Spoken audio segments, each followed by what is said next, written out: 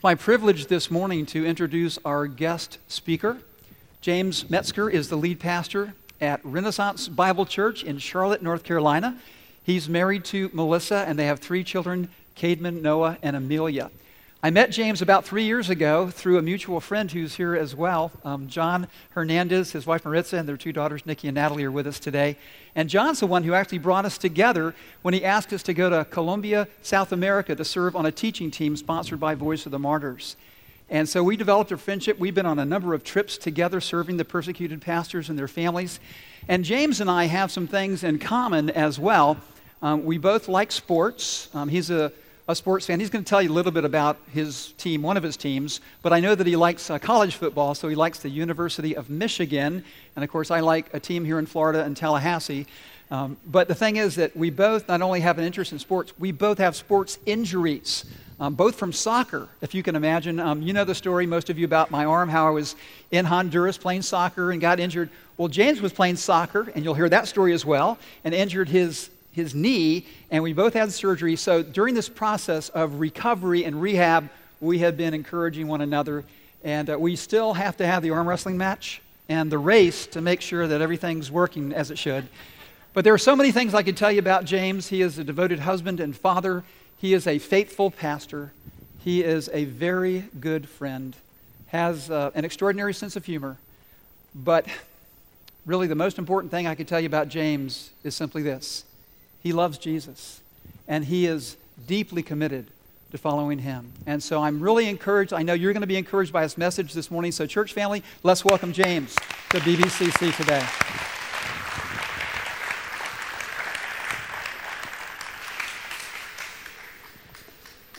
Love you, brother. God bless you. Thanks. Well, good morning. My name's James. I graduated from Grant Elementary School, suburban Detroit. I think I'm done.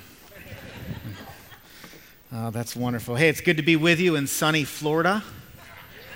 This is super glad I came this weekend.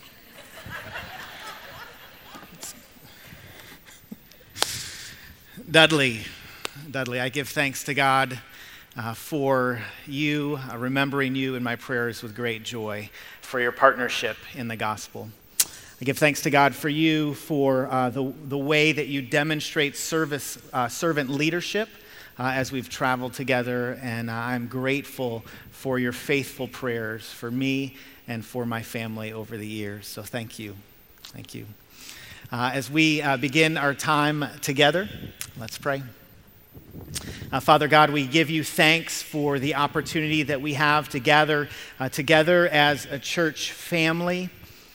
Lord, I thank you for the good folks that you've brought here this morning. Lord, we believe that you're a sovereign God, and so I don't believe anyone happened to stumble in here by chance. I think you have this moment in store for each and every one of us, and so we thank you.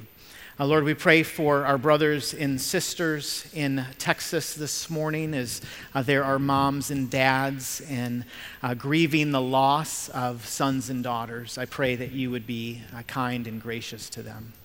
Lord, for our brothers and sisters in Cuba who have lost pastors and friends, dads and moms, Lord, I pray that you would be gracious to them. Lord, you are a global God, and you are doing things around the world that just would blow us away if we were to see it. And so I pray for our friends around the world this morning that you would just extend your grace and your goodness to them. Lord, I pray for us as we open up your word this morning. I thank you that it's living, it's active. When it goes out, you use it to accomplish your will. I'm so grateful for that. I thank you for that promise. And so I pray now that your word would go out. I pray that you would grant to your people receptive ears. I pray that you would grant to your people humble hearts to receive your word. God, we ask you to do in us what only you can do. I pray that you'd form and shape us into the image of your Son, Jesus. Change us, God, for all of eternity. We'll give you all the glory and the praise. We pray these things in Jesus' name and by your Spirit. Amen. Do you know anyone in your life that you just kind of look at them and you think to yourself, you know, I kind of thought by now they would be further along. You know what I'm talking about? Like someone that you know in your life, and maybe you wouldn't announce it to them, maybe you wouldn't put it on Facebook or tweet about it, but you look at their walk with the Lord and you just think, I thought by now they would be a little more mature. Don't you know anyone like that? If you do, just look at me and just blink. Can you do that? All right, you're tracking with me. Now, if they're sitting next to you this morning, go ahead and raise your hand. No, don't put your hands down to do that.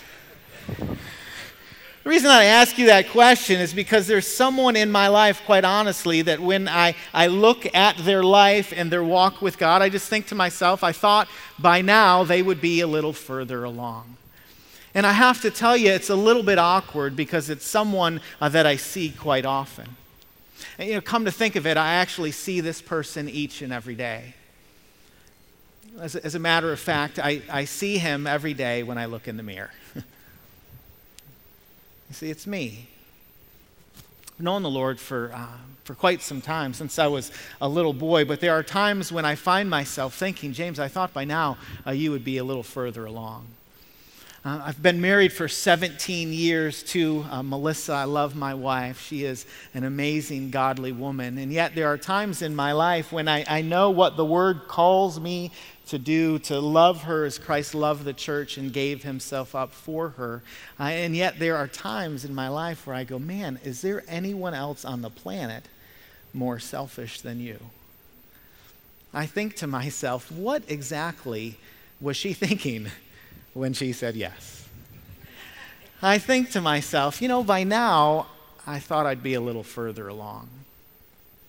I have the great privilege of being a father to 3 children, and I found myself kind of asking that same question. To be honest with you, I thought that I would be a really great father.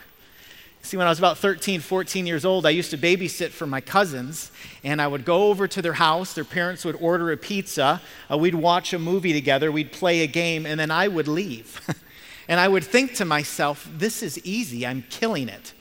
Right? And then I would hear parents talk about how difficult it is to raise children. And I'm like, can't you just call for a pizza? Just like pop in a movie, play a game. It's not that hard. And then I actually had children. And I thought, holy smokes, this is a lot more difficult than I thought it would be. James, I thought by now you would be a little further along. I thought that same thing as I've lived out the Christian life. To be quite honest with you, I thought the trajectory of the Christian life would be a whole lot like a fighter pilot taking off. You'd be able to look back and you just would be able to see exponential growth year after year after year after year. And yet, quite honestly, I find myself, instead of resting in my identity in Jesus, I have an identity crisis. Instead of seeing my faith be bold and strong and always growing, there are moments when it seems feeble, or it fluctuates, or it's flimsy. And I find myself telling myself, James, I thought by now you would be a little further along. Here's the deal. I don't think that I'm the only one. I suspect that you probably have thought the same thing, perhaps about others, but if you were being honest with yourself, you probably would say, no, I've felt that about myself, my own life, my own heart, my own walk with God. One of the things that I love about God's Word is it's so practical for us. It addresses the issues that we think about, the issues that we wrestle with, and it does it all of the time. The Apostle Paul does it in Philippians chapter 1, verse 6. And so if you have your Bibles, turn with me there. This morning, I just want to give hope to those who wish they were a little further along. I want to give hope to those who wish they were a little further along. Before we begin to unpack this passage this morning, though, I want us to be reminded of the audience, because this letter was written to someone. And we're told early in the book of Philippians by the Apostle Paul that this letter is written to the saints in Christ Jesus. Right, so the words that I speak to you this morning are addressed to the saints in Christ Jesus. I don't know about you, but there are times when I read Paul's letters, and oftentimes they're addressed to the saints, and yet the saints don't always act very saintly. Do you ever notice that? And yet here we read that this letter is to be received by people who are saints. And so I read that and I go, well, who are the saints? And we know in Scripture that the saints are those who know and believe the gospel. Right? Scripture teaches us that we were born into sin. Our sin separated us from God. The things that we say, the things that we do, the things that we think were opposed to God's laws and commands. God is a just and a holy God, and so He can't ignore our sin. He can't ignore our brokenness. He can't simply sweep it under the rug or turn a blind eye to it or say, hey, let's let bygones be bygones. He must address it because He is holy and He is just and He is righteous. But God is also gracious and He's merciful. And so He sent Jesus, fully God and fully man, to live a perfect life and to die a sinner's death. When Jesus was crucified, the punishment that belonged to me and to you was placed upon Jesus. The wrath of the Father was placed upon Christ. Jesus was buried, but He was raised to life, defeating death and offering life to His sons and to His daughters. That life with God can be yours this morning. And so listen, if you're here this morning and you're checking out the faith, or you feel like you're on the outside of the faith, or you're considering coming back to the faith, I want you to know that I'm so glad that you're here this morning. I want you to know that these words that we read from Philippians chapter 1, verse 6 can be true of you today by faith. And so we read Paul's words in Philippians chapter 1, verse 6, and he writes, and I am sure of this, that He who began a good work in you will bring it to completion at the day of Jesus Christ. Paul begins this passage and he says, I am sure of this. And I love that he wrote that because I'm finding in my life sometimes the things that we thought we were sure of at one point we're no longer sure of. Have you had that experience before? When I was growing up and a teenager, quite honestly, I was sure of everything. Right? And I reminded my parents that I was sure of everything. But to be quite honest with you, as I've grown a little bit older, the things that I once was sure of, I don't know if I'm sure of them anymore. Dudley mentioned to you that I'm from Michigan, and so I'm a Detroit Lions fan. And when I was a little kid, I was sure that the Detroit Lions would win the Super Bowl. I'm just not so sure anymore. And then I kind of reached a point where I was like, James, that's being a little overly aggressive. And then I was like, I am sure that the Lions are going to win a playoff game.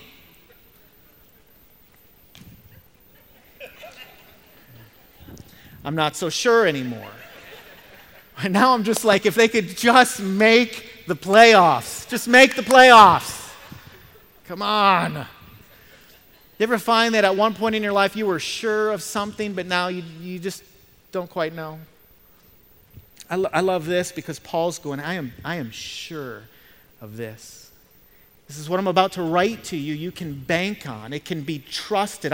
I'm sure of this. What is Paul sure of? He's sure that God started a good work in you. He who began a good work in you. We learn right away that God initiated the work. God initiated the work in you and in me.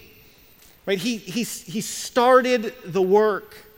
But there are a number of different ways that God forms us and shapes us and changes us.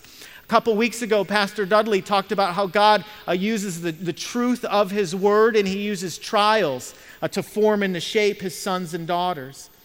God also uses voices of godly men and women to come alongside of us and to speak truth into our hearts and into our lives. He uses you and me, the decisions that we make, the things that we say yes to or the things that we say no to, matter in our formation. All of those things are true, and yet Paul is saying in Philippians chapter 1, verse 6, that the initiator of this work, ground level, the solid floor that this is built upon is God. Right? The God of the universe initiated a work in you, and that work started in you, not because you were smarter than someone else. It wasn't simply because you read the right book. It's not because you're a little more advanced than your neighbor and he or she hasn't been able to figure it out yet, but you have. No, Paul says to the church at Philippi, God started the work. That means your formation, your life change isn't all about you. Right? It is not a self-improvement project. It's not something that you look at and you just think, well, I need to try a little harder. I need to get my stuff in order. I need to be a little more disciplined. I need to pick myself up by the bootstraps. No, Paul's saying that God initiated this work. It is He who is working in you. The second thing that we notice is that this work that God is doing is a work of life transformation. Life transformation, the theological word for it is sanctification. It is the lifelong process of God forming and shaping us, changing us into the image of Jesus. When Scripture talks about this process, when Scripture talks about being sanctified, there's a sense oftentimes where it is a completed work. Scripture teaches us that it's something that God has done. It's something, though, that God is doing right now. He's forming and shaping us, and it's something that He will complete in the future. Some theologians put it like this, that God has saved us from the penalty of sin. We are being saved by the power of sin, and we will be saved by the presence or from the presence of sin. So Paul is saying that God is doing a work of life transformation in you.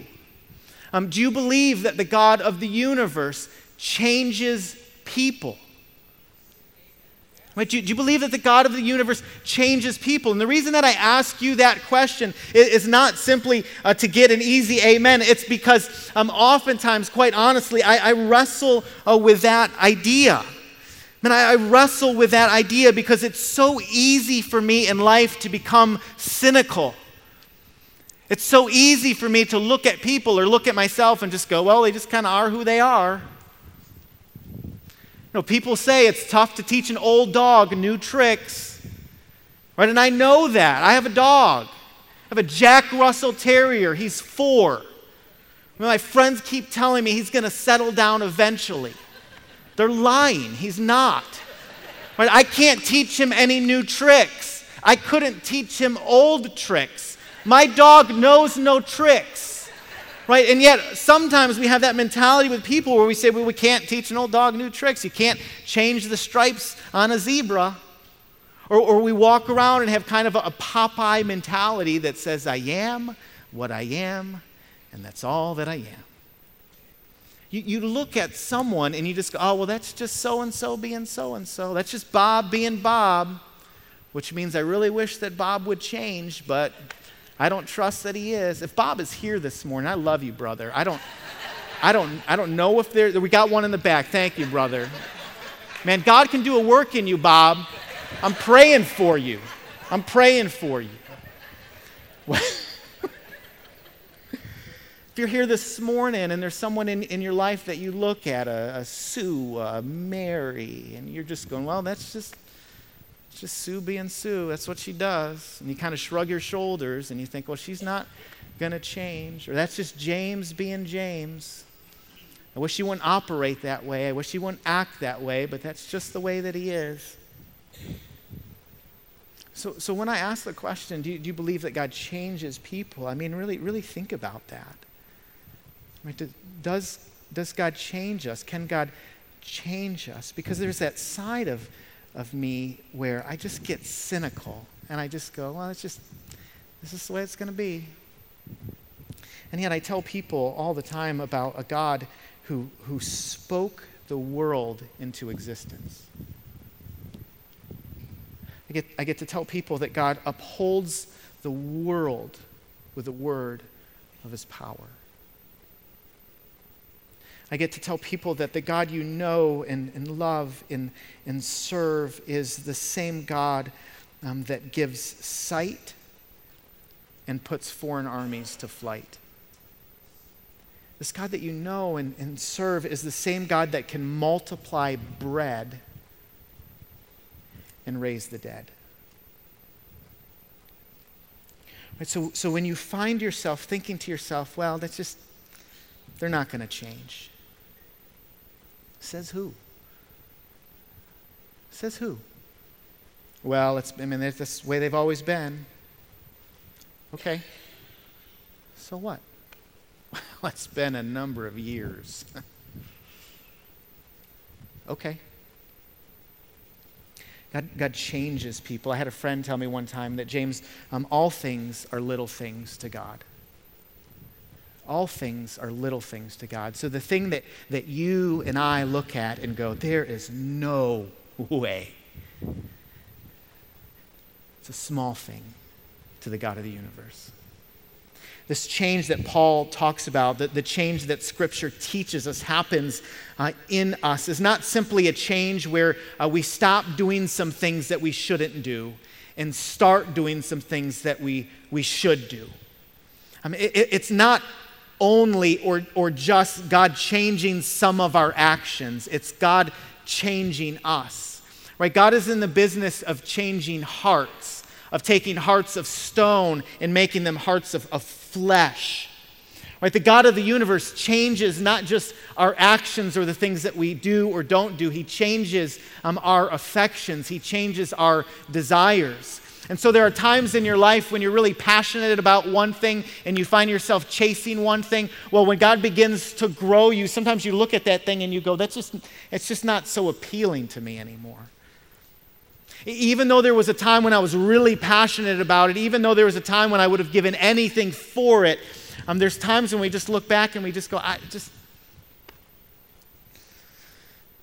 doesn't mean everything to me anymore. And there's times where there are things in life that we don't care about or that we aren't interested in, and God changes our hearts in such a way that we care about the things that God cares about, and we love the things that God loves, and He changes our affections. He changes our desires. That is the kind of change that glorifies God. That is the kind of change that exalts Christ. That is the kind of change that Paul's talking about when he writes to the church at Philippi, and he tells them that God began a good work in you. It's a work of life transformation, and we're told here in verse 6 that God's work is good.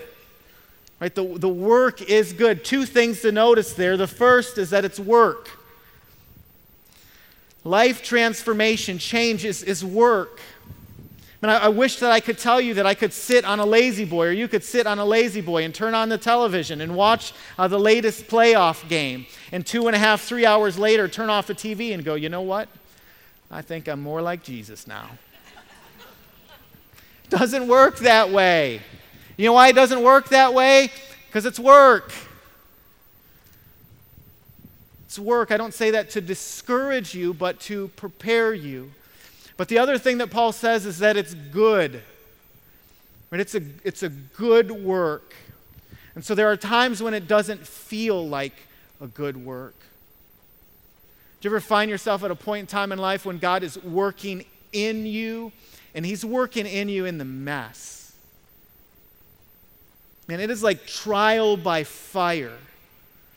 I think all of us here would love to grow in our relationship with the Lord by just being blessed.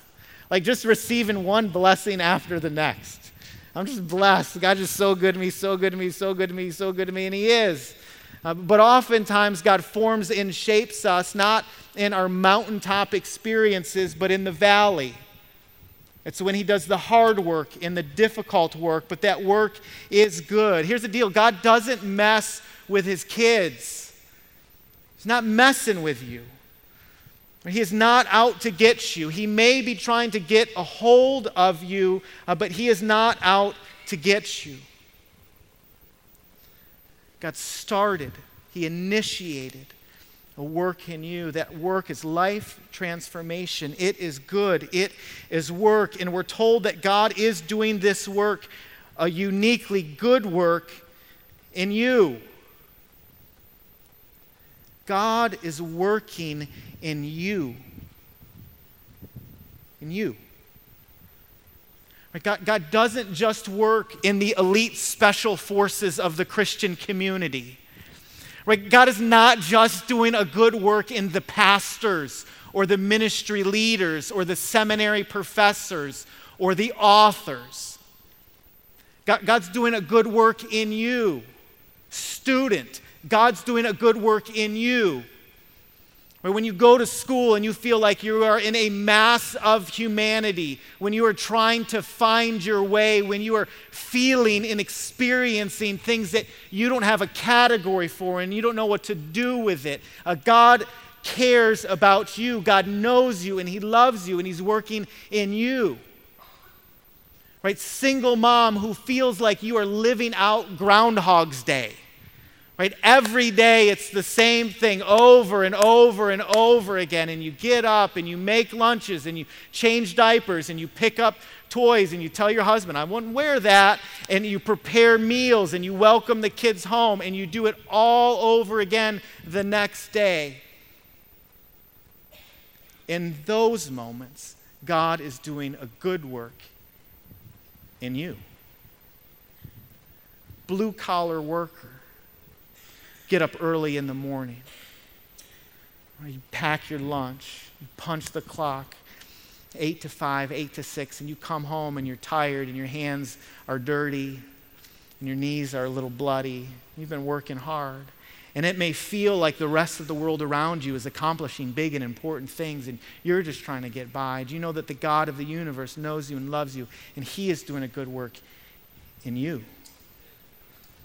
White collar worker, CEO, president, and you're making decisions and then you're feeling stress and you got anxiety that you feel like the world doesn't understand or doesn't know about. You feel like everyone wants something from you or is taking something from you. Do you know that the God of the universe is doing a good work in you? God knows you and He loves you and He's doing a good work in you, a uniquely good work in you. Ephesians chapter 2 verse 10 says that we are God's workmanship. Where's workmanship? We are His masterpiece. You are God's masterpiece. Triune God of the universe that made you, that created you, that thought of you long before you were ever born. It's like He's going, hey, look at this person over here. Look at what I'm doing with them. Here's a masterpiece. Oh, look who just walked in. Oh, come here. Let me show you another masterpiece. Person over there, yeah, that's another one of my masterpieces.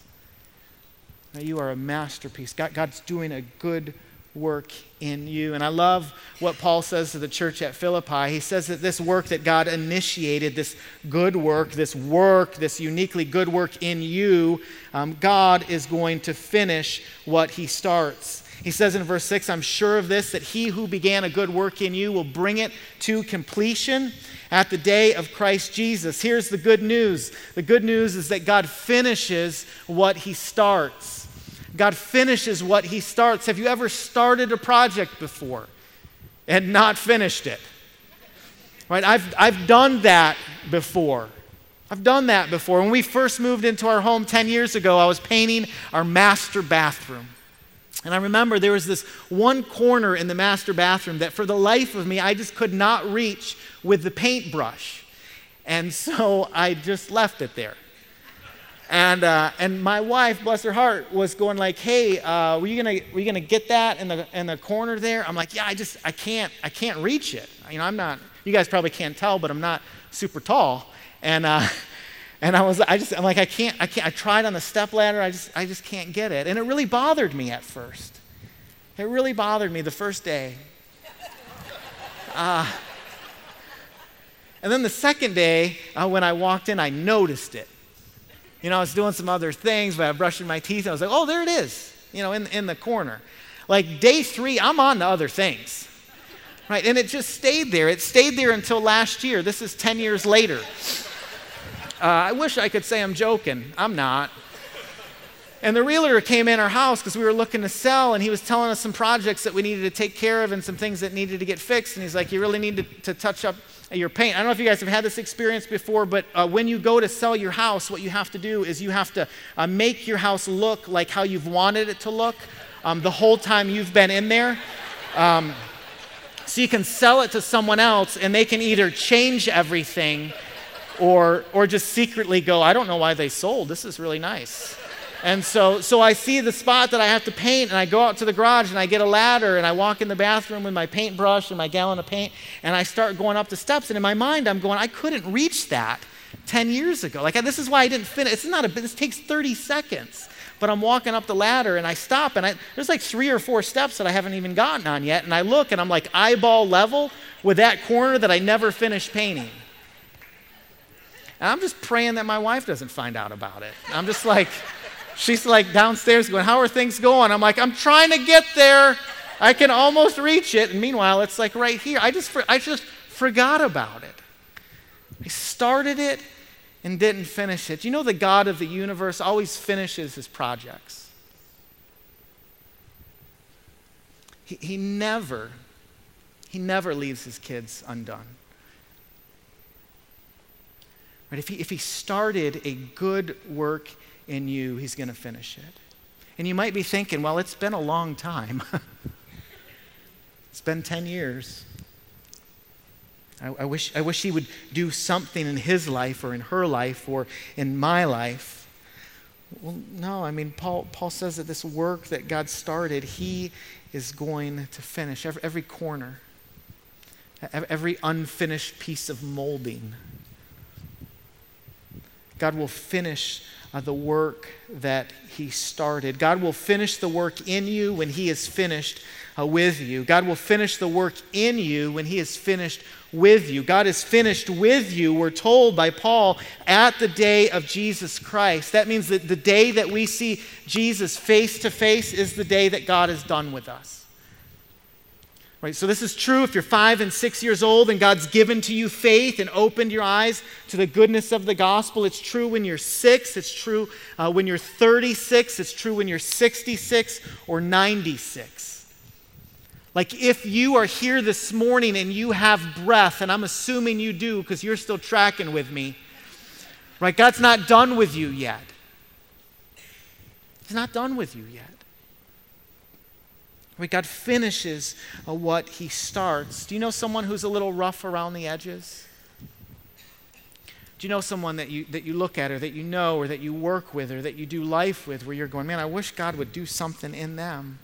You know, if they are his son or daughter, rest assured he is. He's not done with them yet. We are still a work in process. We're still a work in process. I specifically say that we're a work in process because sometimes when we say we're a work in progress, we just assume that the trajectory of the Christian life is going to be like the fighter jet I talked about earlier. And we're going to always look back and go, I remember when I was like that. I'm so glad that I'm not like that anymore. But I think the Christian life is a work in process. That means it looks oftentimes more like a roller coaster ride with some ups and downs and twists and turns than it does a rocket ship taking off to the sky. We are a work in process. I love what theologian Martin Luther wrote. He says, this life, therefore, is not health, but healing. Not being, but becoming. Not rest, but exercise. We are not yet what we shall be, but we are growing toward it. The process is not yet finished, but it is going on. This is not the end, but it is the road.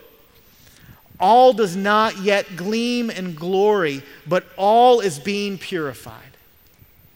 I love that quote. He says, the process is not yet finished, but it is going on. That's good news for you and me.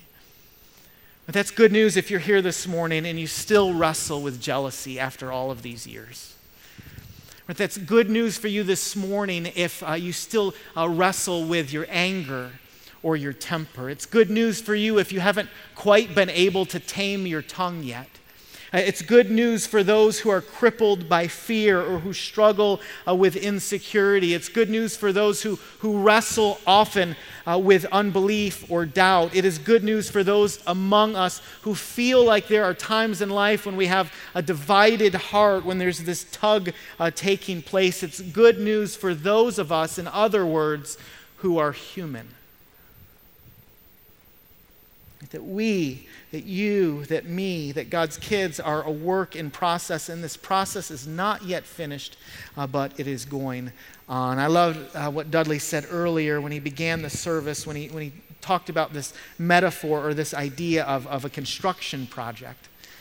I thought of the tombstone, the gravestone of Ruth Bell Graham. I don't know if you've seen it or not. It's in Charlotte, North Carolina at the Billy Graham Library. And she has written on her gravestone, "End of construction. Thank you for your patience." Now, if you're here this morning, if you have a breath and it can say "under construction," thanks for your patience. Because you and I are under construction. I want to tell you three things that this produces in you and me. The first thing that it produces in us is a certain humility. And the reason that this idea that knowing this produces humility in us is because we know that we are where we are today, right now, in this moment, because of the grace of God. I mean, it's just because of the grace of God. It's not because we've figured things out and all these other smucks just haven't been able to catch up. No, it's we are where we are because of the grace of God, because the God of the universe spoke our name, because the God of the universe changed our hearts and is changing us. And so you know what that does is it just develops humility in us. When we interact with one another, when we get frustrated with each other, when we think to ourselves, man, I wish that he or she would be a little further along, we're reminded that the God of the universe is doing this good work. And it develops a certain humility in us. The second thing that it develops is patience. Patience. Develops patience. It's the one thing that oftentimes is hard to come by for us, especially in our culture. Dudley mentioned earlier this morning that I recently had an injury on the soccer field. I was playing soccer. Well, actually, my wife told our neighbor that I was trying to play soccer. I quickly corrected her and said, au contraire, I was playing soccer. And I was trying this very difficult soccer maneuver. I was running. And she was fast. And she had the ball. And I was trying to take it away. And I went to change directions and my knee popped. Right, and I hit the ground, and this was kind of neat. They carried me off the field, and it was the only time in my athletic career where I heard the audience applaud. And so for the last 8 months, I really haven't been able to do a whole lot. I haven't been able to exercise, but one of the things that I have been able to do is eat. And it's weird. I found over the last 8 months when you don't exercise and then you just eat, this crazy thing happens. I'm thinking of writing a book about it. But I just, I put on a couple pounds. And a couple weeks ago, and I use couple loosely. Right, I won't give you the number. It was a lot. I remember I finally was like, I need to do something. And so I'm like, I'm going to do something about this. And I pulled out the scale and I stepped on the scale. And there was a number staring back at me that I hadn't seen in a while. And I was like, oh, looky there. Hello. Let's do something about that. And so I went on a really strict diet for 3 days. And I really watched what I was eating and calorie intake and all that stuff. And then 3 days later, I got on the scale and I noticed that I had lost 0.2 pounds. Like 0.2 pounds. And I looked at it and I'm like, this isn't even worth it. I'm done. I don't want to do this. Right? Because I lived a certain way for 8 months, and over that 8 months, this certain thing happened. And then I had tried to change for 72 hours, and I was frustrated, and I'm like, I'm kind of done. I don't want to do it anymore. I think sometimes we have that same mentality with spiritual growth and with God changing us. We think to ourselves, we have these moments where we're like, oh, I want something to happen here. I want to change. I want to do something about this. And then it's like we're like, okay, I'm going to give it 72 hours. And then we're like, I'm done. No, but God changes us over a lifetime.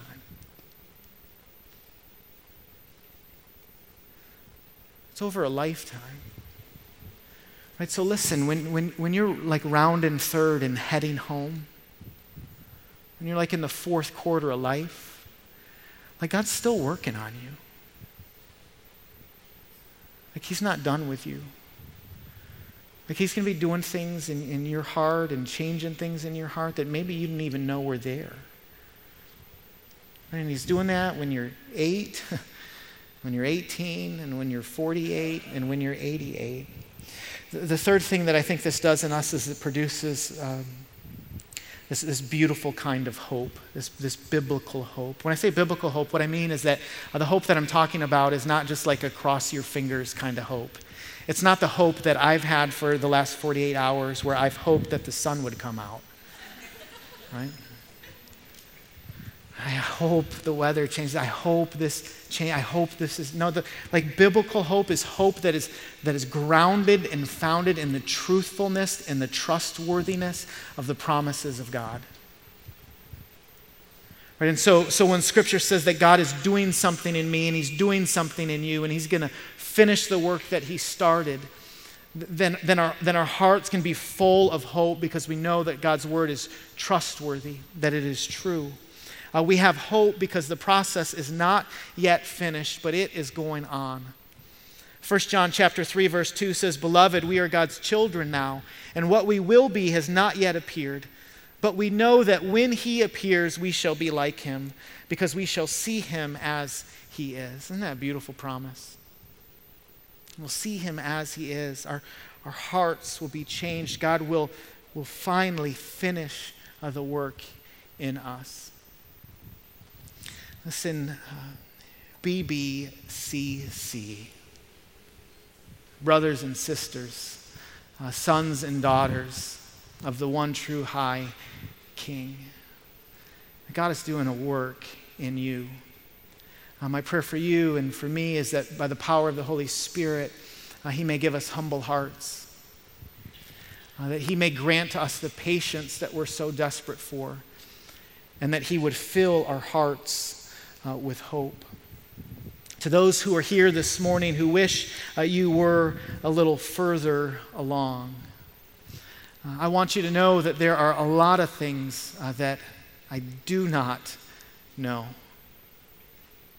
But I am sure of this, that He who began a good work in you will bring it to completion at the day of Christ Jesus. Would you pray with me?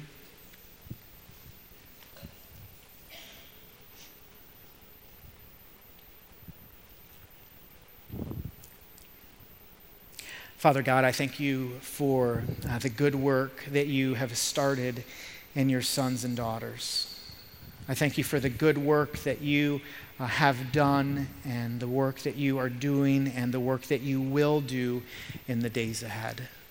God, I pray that you would continue to form and shape us. I pray that you would continue to change our hearts, to change and alter our affections, to do a good work in us for your glory. For those who are here this morning who may feel as if they are on the outside of the faith looking in or considering the faith, Lord, I pray by the Spirit of the living God that you would do a mighty work in their hearts and in their minds. Lord, I pray that you would open their eyes and help them to see your goodness. God, thank you so much that you are the great finisher. We love you, Lord, only because you loved us first. Pray these things in Jesus' name and by your Holy Spirit. Amen.